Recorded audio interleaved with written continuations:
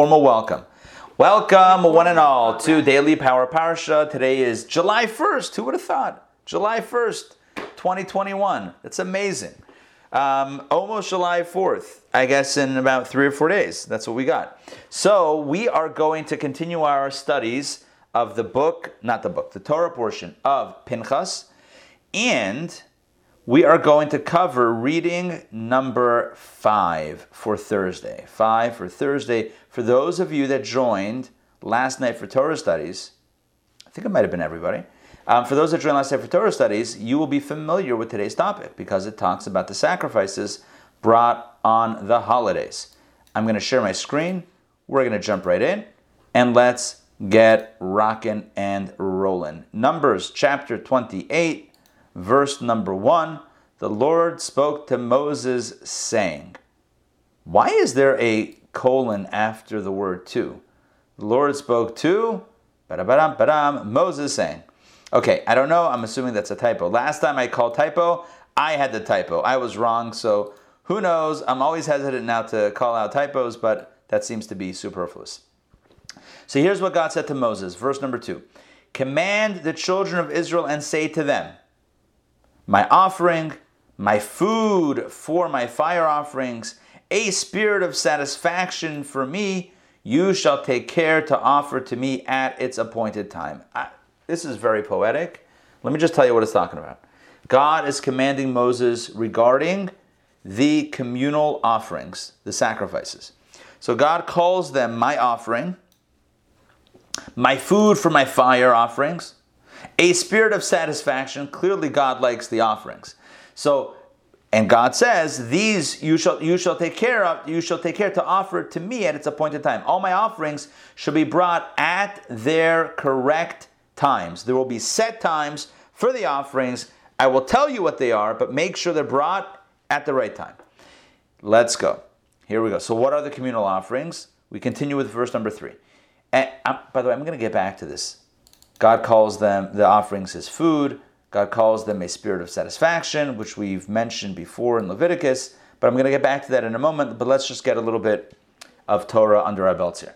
And you shall say to them, says God, this is the fire offering which you shall offer to the Lord on a daily basis. I'm adding those words, but trust me, this is the daily fire offering, the daily communal offerings. What are they? Here we go. 2 unblemished lambs in their first year, each day, as a continual burnt offering. So you would bring every single day. It's called the Karban Tamid. Tamid means constant or consistent or continual. Daily offering, like daily Power Parsha, which almost takes place every day, except for the weekend, Saturday and Sunday. But nonetheless, it's called daily Power Parsha. This is daily lamb offerings. 2 unblemished lambs brought each day for the community. This is not a sin offering. It's not a holiday offering. Today is a special day because it exists offering.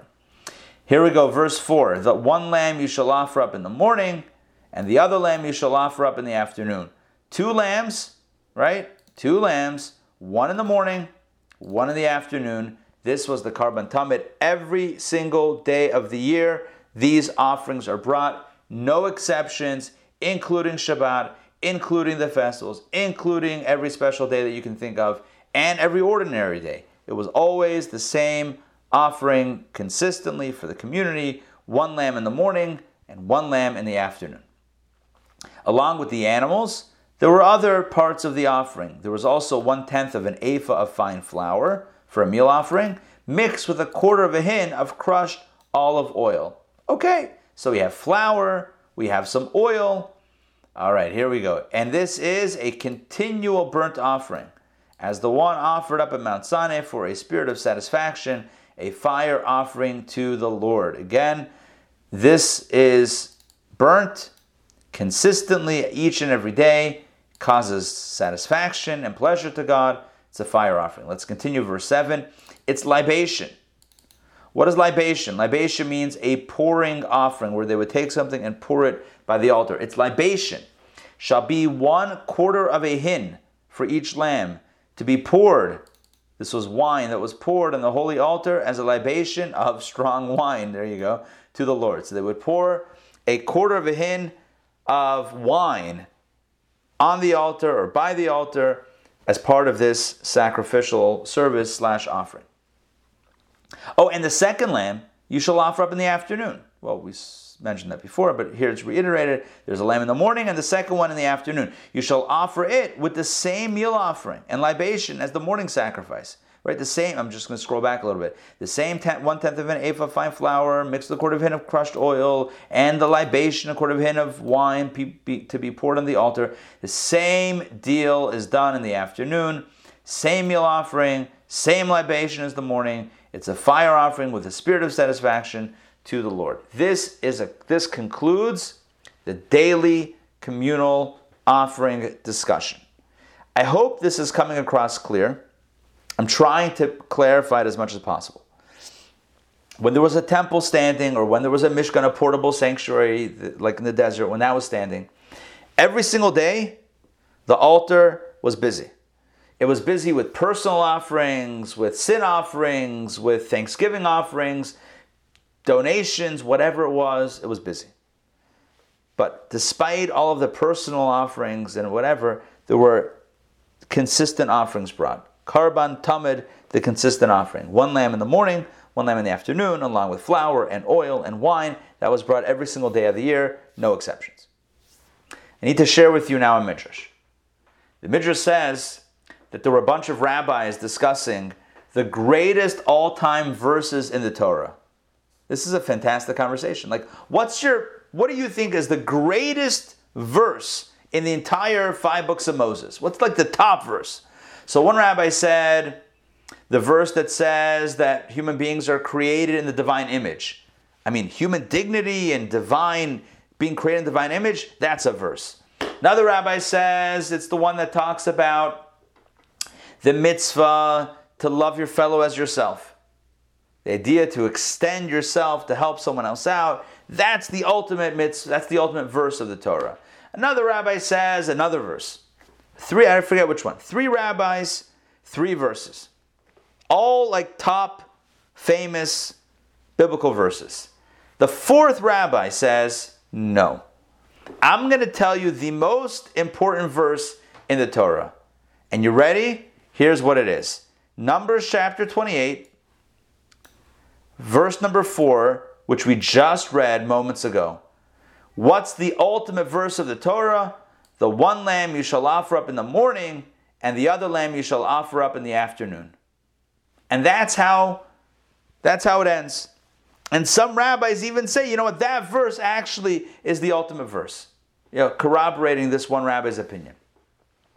How do we understand this? How does it make sense? Right? How can we wrap our heads around this idea? You tell me that human beings are created in the image of God, and we have a verse about that. That's great. Tell me about human responsibility to help each other out. Sure.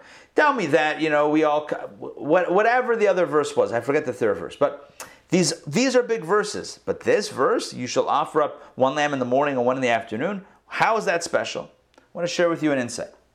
This might be a life-changing insight. It's easy to get inspired.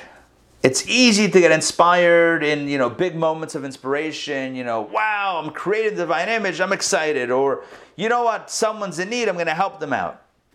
We get excited and we become motivated and we take on resolutions. And, for a minute, we flare up in a good way. We, explode with a fervor for spirituality. What happens inevitably, though, is as quickly as it flares up, it dies down. The excitement wanes. We get excited about a new project, a new idea, a new whatever it is, a new mitzvah. And then it becomes routine, it becomes old news. So what the Torah is telling us with this verse number 4, is that what does it mean to be in a relationship with God? It means that every day, in the morning, in the afternoon, you bring an offering. Every day you do something for Hashem, for the betterment of the world. Whether you're excited, whether you're not excited, whether it's a holiday or a Shabbat or a Thursday, July 1st, 2021. Doesn't make a difference. This morning, did we give something of ourselves to Hashem? did we extend ourselves to someone else? The afternoon, right? Morning is when, it's bright. In the afternoon, it's getting dark. In the morning and afternoon, if we can be consistent about our commitments, we're ahead of those who only get excited momentarily. It's like the tortoise and the hare. Remember that story? Remember the hare they were having a race, and the hare, which is a bunny rabbit, moved really fast and was so ahead of the race that he or she, whatever, fell asleep. And then the tortoise, slow and steady, won the race. Okay, if you don't remember the story, that's the story. Sorry for spoiling it for those that haven't read it yet. But the point is that sometimes, and maybe always, slow and steady does win the race. And it's great to be excited. It's great to be, wow, overwhelmed by something. But you know what's even better? One lamb in the morning, one lamb in the afternoon, to give up of ourselves every single day, twice a day, if not more, but consistently. Power in consistency. Power in having routines. Every morning we daven, every morning we study, every morning we give tzedakah, in the afternoon we do it as well.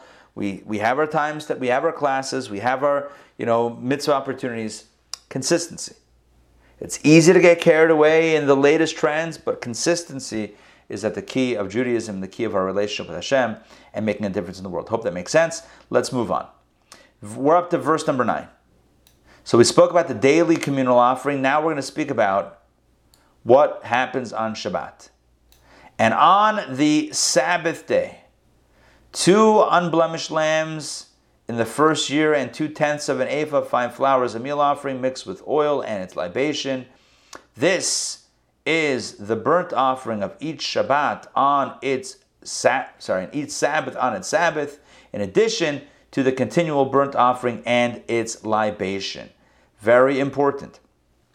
In addition to the normal continual burnt offering and libation that was brought every day of the year, including Shabbat, there was an additional offering on Shabbat, which are these 2 unblemished lambs in the first year, 2/10 of an ephah of fine flour, etc., and libation. So you basically, in essence, doubled it up, right? You did 1 in the morning, 1 in the afternoon, but on Shabbat, you have an additional 2 lambs, 2/10 of an ephah of fine flour, mixed with oil, and a libation. I hope that makes sense. We call this musaf. You ever hear the word musaf? Musaf means addition. This is the additional offering in addition to the Tamid, the continual offering every day, the consistent offering each day. You had an additional Sabbath offering detailed in verse number 9. That's why you have the Musaf prayer, right? Exactly. So listen to this. Donna hit the nail on the head. Listen to this.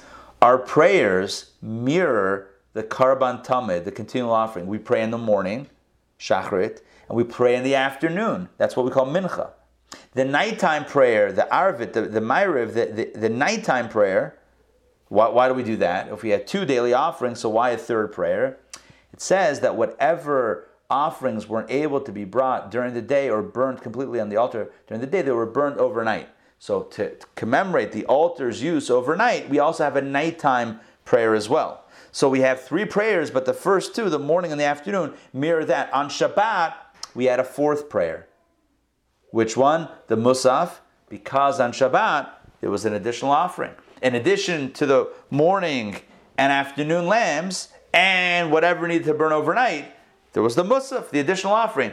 We have an extra prayer. That's why, if you come to services on Shabbat, you'll see we daven Shacharit, the morning prayer. We say the Amidah. We read the Torah. We then have, the insights and sermon and whatever. And then we do another Amidah. And we call it Musaf. What's the Musaf? We don't do it today we didn't do a Musaf. Why not? Because there was no Musaf offering in the temple on a random Thursday. Is that why one of the rabbis said this is his favorite passage because it relates to the daily prayers? Could be. Or, as I said, the consistency. Yeah, could be that also. It's like it's what we canonize, what we commemorate each and every day is part of our rituals. Can I ask a question, Rabbi? So, sure. For kosher meat today, we need this, the special, this specialists that do that. Was there specialists that went to get the animals for the sacrifices? Yeah, for sure. Because they had to inspect it, that they were unblemished. They had to be unblemished lambs in the first year for this offering. And each offering would have its specific type of animal. But for sure, there was purchasing and acquisitions. I'm kidding, whatever. There was a purchasing department in the temple. Priests who knew what the deal was, they would, purchase the animals. And that came from communal funds. Let me just mention this, because along the lines of purchasing, where'd they get the money from? Every year, they would raise a half shekel donation from each household. 1/2 shekel, just not a lot of money. 1/2 shekel, but times everyone. So that would cover all of the communal offerings. In other words, the offerings brought on behalf of the community each and every day, and Shabbat and the festivals, which we'll see soon. They had their own additional musaf offerings, but that's what the donation fees covered.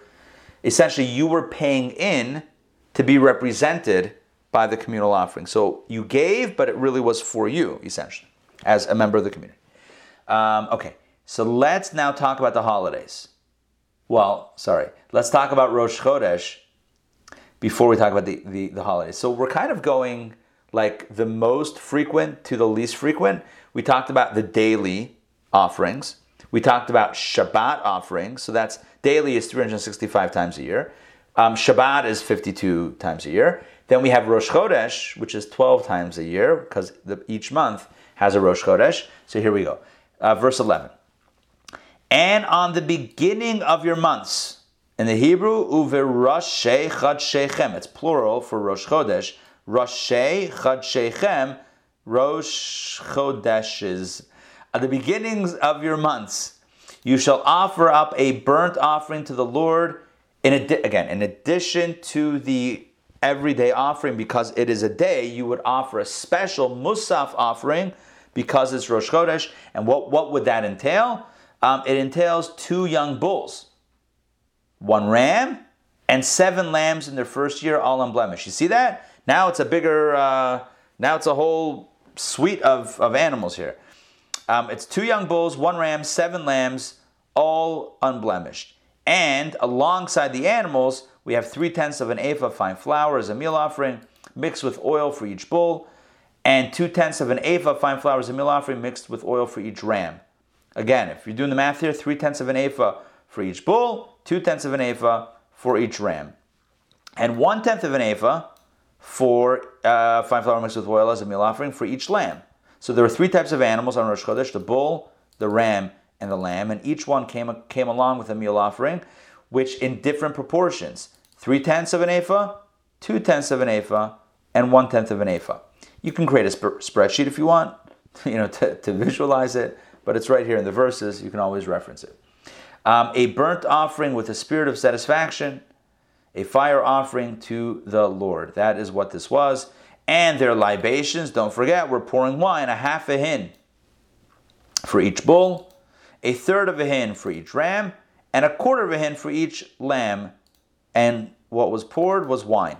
I love how it just says, for each lamb, wine, right? But their libations consisted of wine in the amount of half a hin for a bull, third of a hin for a ram, and a quarter of a hin for a lamb.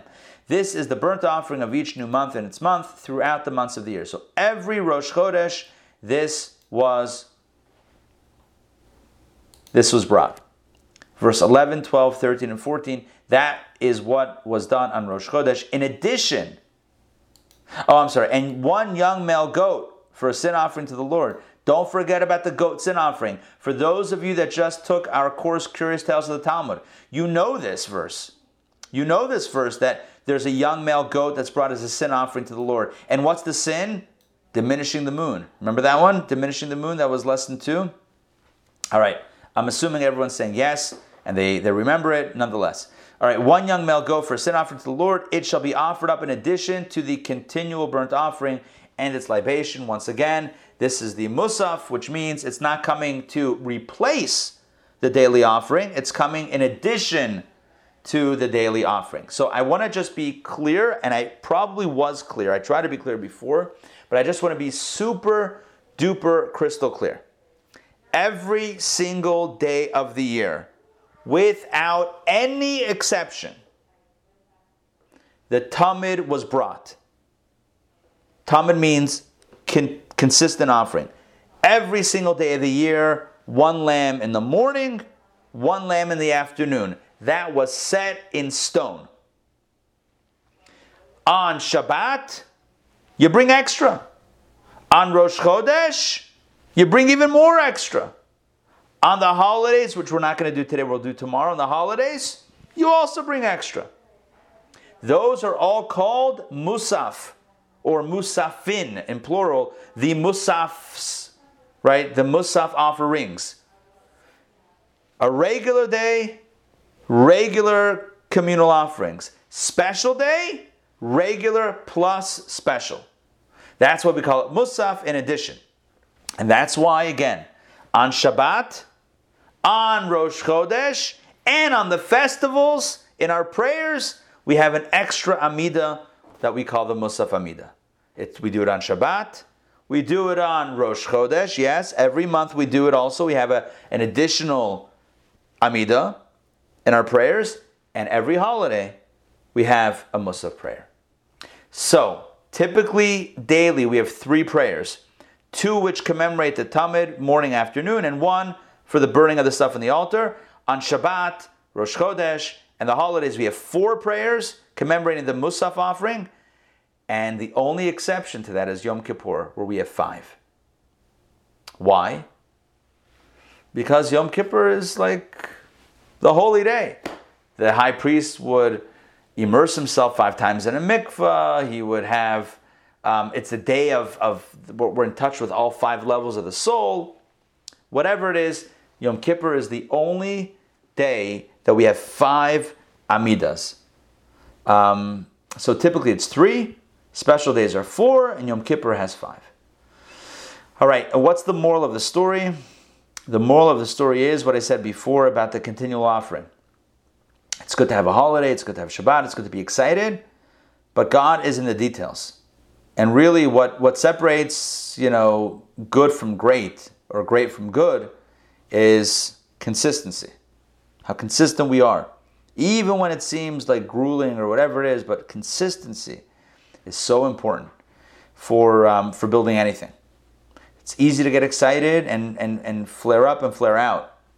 Consistency is how we build something truly marvelous. Another insight perhaps to share, the idea of my food, right? God calls these offerings my food. Why my food? It seems very anthropomorphic, which we talked about again in lesson 2 of Curious Tales of the Talmud. It seems very humanizing. So the mystics explain, just like food keeps a person alive, keeps the soul in the body, keeps the body healthy enough that the soul remains attached. So essentially food is what connects spirit and matter within a person, soul and body. Let me explain what I'm saying now. God forbid, if a person didn't eat, if the body was weak and didn't have food or water, right, what would happen? They would pass away. And what does that mean when a person passes away? The body is here and the soul is there. They separate. So what keeps them together? Well, Hashem, obviously, but also food. Food is the glue that keeps soul in the body.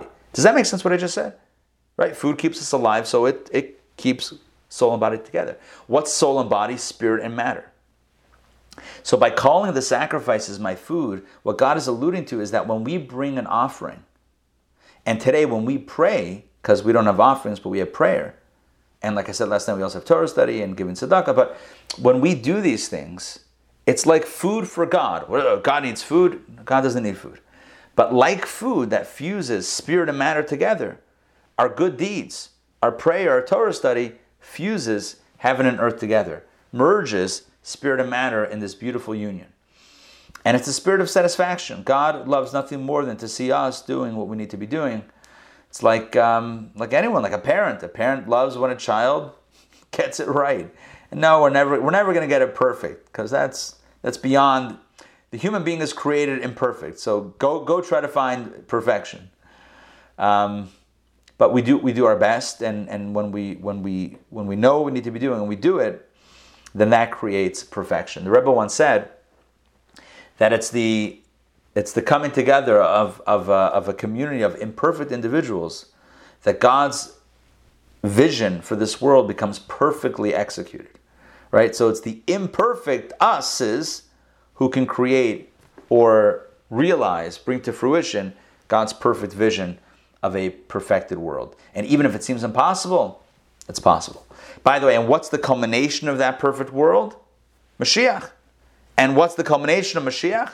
The resurrection of the dead.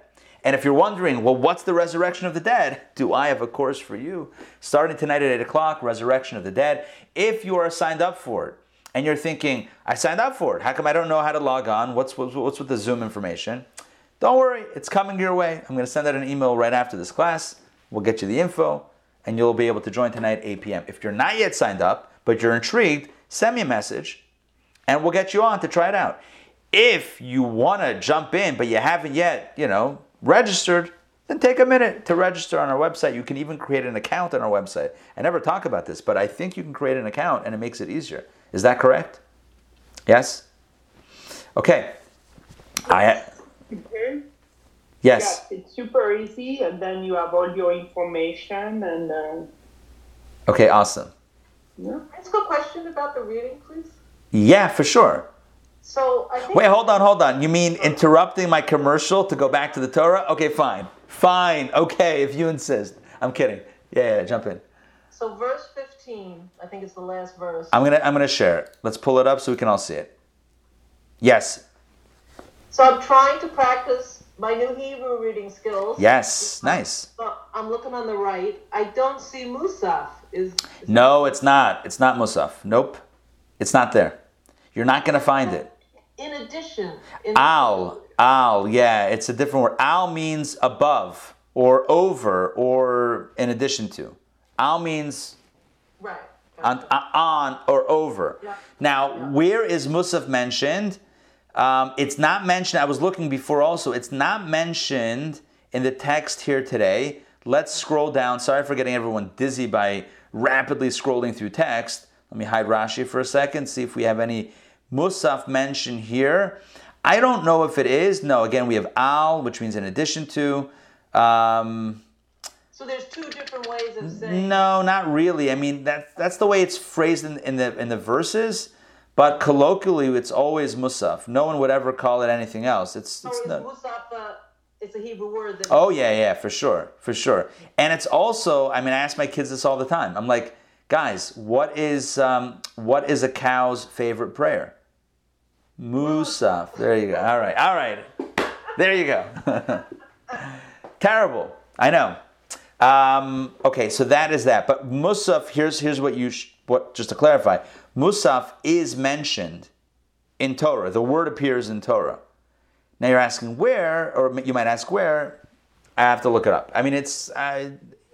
It's either in somewhere in this. It's the name of a prayer. So Yeah, well, no, and it's the name of the offerings. They're called the Musafin. They're called that elsewhere in Torah. That term is applied, and so that's the term that we use. It's the Karban Musaf. That's in Halakha and Jewish law. That's what these sacrifices are called. They're called Karban Musafin. I feel like maybe there's one more thing that I want to clarify before we close it out. The difference between communal offerings and personal offerings. I think I mentioned it before. Well, I know I mentioned it before. I just want to make sure, I just want to just super, super clear on this. I could, you and I, we could bring, back in the day, right? We could bring sacrifices and offering. You could, if just whenever you wanted. If you felt, you just want to give God, you want to just give a gift. You want to give a carbon, an offering. Great, no problem. You want to give thanks for, recovering from an illness or traveling and coming back safely from, travel overseas or whatever it is. Yeah, bring a carbon toda. On the outside, not inside. All of these were on the outside. The only thing on the inside, there were two altars. The outer altar, the inner altar. The only thing that was brought on the inner altar was the incense. That is a separate conversation. Today we talked about animals, flour, and wine libation. All of that was on the outer copper altar, but thanks for clarifying that. Thanks for mentioning that. So all this is the outer altar, so the person bringing the carbon could actually show up and stand there, and then obviously the priest would handle the actual, the procedure, but the person would be standing there. Okay, this could be brought by men, women, Jew, non-Jew. It doesn't make a difference. You could bring an offering. Now, you're not going to actually slaughter it, bring it up to the altar, burn it. That the Kohen handled the actual ritual, but the person was there. Now, when it came, so those are private offerings. Oh, I forgot to mention another category, sin offerings. Person did something, whoops, made a mistake. All right, there's an offering. There's an app for that. There's an offering for that. A person intentionally, unintentionally, whatever, there's a sacrifice that could be brought. Today we're talking, and tomorrow we'll be talking about communal offerings. This is not for any specific reason other than every day we do this, or every holiday we do this, or every Shabbat we do this, or every Rosh Chodesh we do it, representing the community before God. That's it, straight up. It's representing before God. It's not because of a sin. It's not because of a happy occasion, a sad occasion. Every single day, there's the Tamid offering, the consistent daily offering. Shabbat is the Shabbat offering. Rosh Chodesh offering. So it's for the day on behalf of the congregation, and that's what was given in for the half shekel donations to cover that on behalf of the community. Just wanted to clarify that so it makes sense. All right, tomorrow, same bat time, same bat channel, 12 noon. We are going to pick it up with readings number 6 and 7, and we'll talk about the rest of the, well, not the rest. We didn't talk about holidays today. We'll talk about the Jewish holidays. We'll go through the year and focus, as I mentioned last night, we'll focus on the communal offerings that were brought for each holiday. All right, that is it for today. Any other questions, comments, notes, rebuttals? It was a question from yesterday. Yes, sure. We talk about smicha. Yes. And I think that's what, when you become a rabbi, that's what you, how you call it, smicha? Do you do this also? Does someone hold their hand on you when you become a rabbi? That's my rabbi documentation. Nice. That says that that's medical school. We have a proof now. Joking, right? See this? Yeah, it's legit. I printed it out myself from an online template. Joking. Come on, guys. What's the name of the institution? This one is from the chief rabbi. There's English here. Can you guys see that? I feel like it's at a weird angle. Yeah. It's Rabbi Yitzchak Yehuda Yaroslavsky, chief rabbi of Nachla Har Chabad, chairman judicial core Chabad Lubavitch Rabbinical Alliance of Israel. He's legit. Legit. So I got this back in the day. It's been a few years. So when we get smicha, no. The rabbi nowadays is not touching anyone's heads. It'll be like, No. Rabbi, I respect you, but really, I got the hair thing going on. Like, no need to get. No, I'm kidding. So no, there's no like actual smicha. That was done in an unbroken chain from Moses throughout from what would you call it? Master to disciple, whatever it is, from teacher to student. Mm-hmm. Select students would get it, and it stayed unbroken. And that was like a sign. You had to have that smicha, that unbroken chain of whatever you would call it. You had to have that in order to be a member of the Sanhedrin, the Jewish court, the high Jewish court of law. It was like a very, very special thing, only given to very special individuals. And it was one of the things that the Romans stopped. Because the Romans, after the Second Temple's destruction, so at first they're like, okay, we destroyed your temple, we kicked you out of Jerusalem, but, whatever. And then they revolted, the Jews revolted. Remember this in history, right? The Jews revolted, Bar Kokhba, right? Okay. Either way, they revolted, and then the Romans said, if that's the way it's going to go, done. So they physically and spiritually tried to crush the Jewish people. By the way, we're still here, as you can tell, but nonetheless, that was the attempt.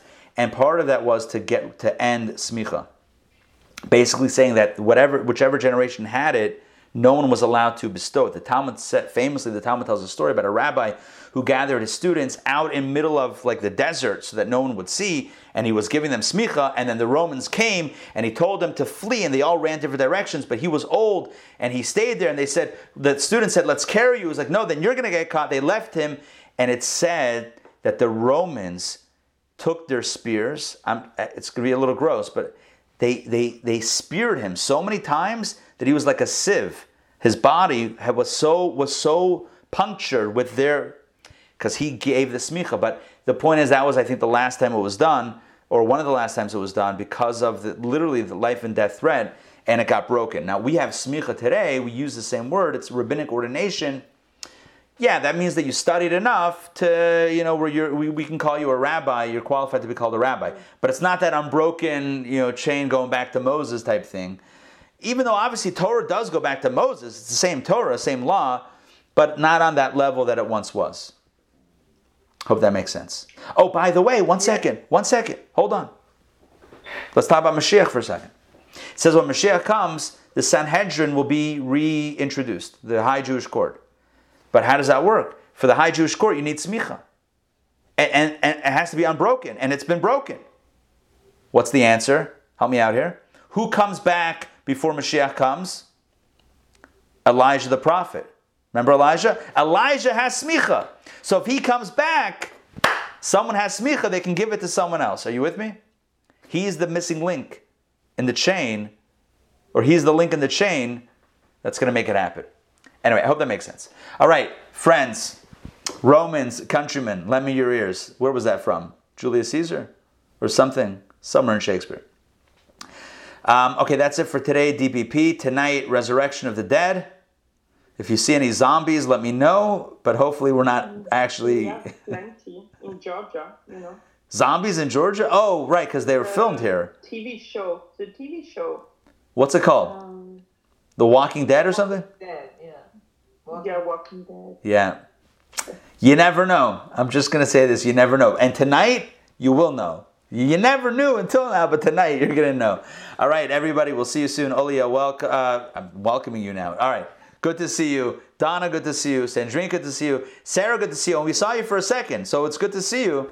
Here at the classes. Great to have you. Sarah, where are you? Hey, where are you located? You're in Florida? Okay. Got it. Got it. Cool. A ski resort, right?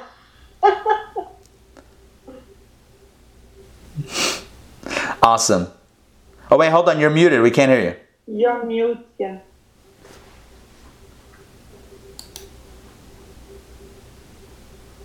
There we are. There you go. Yes, I'm in Florida. Nice.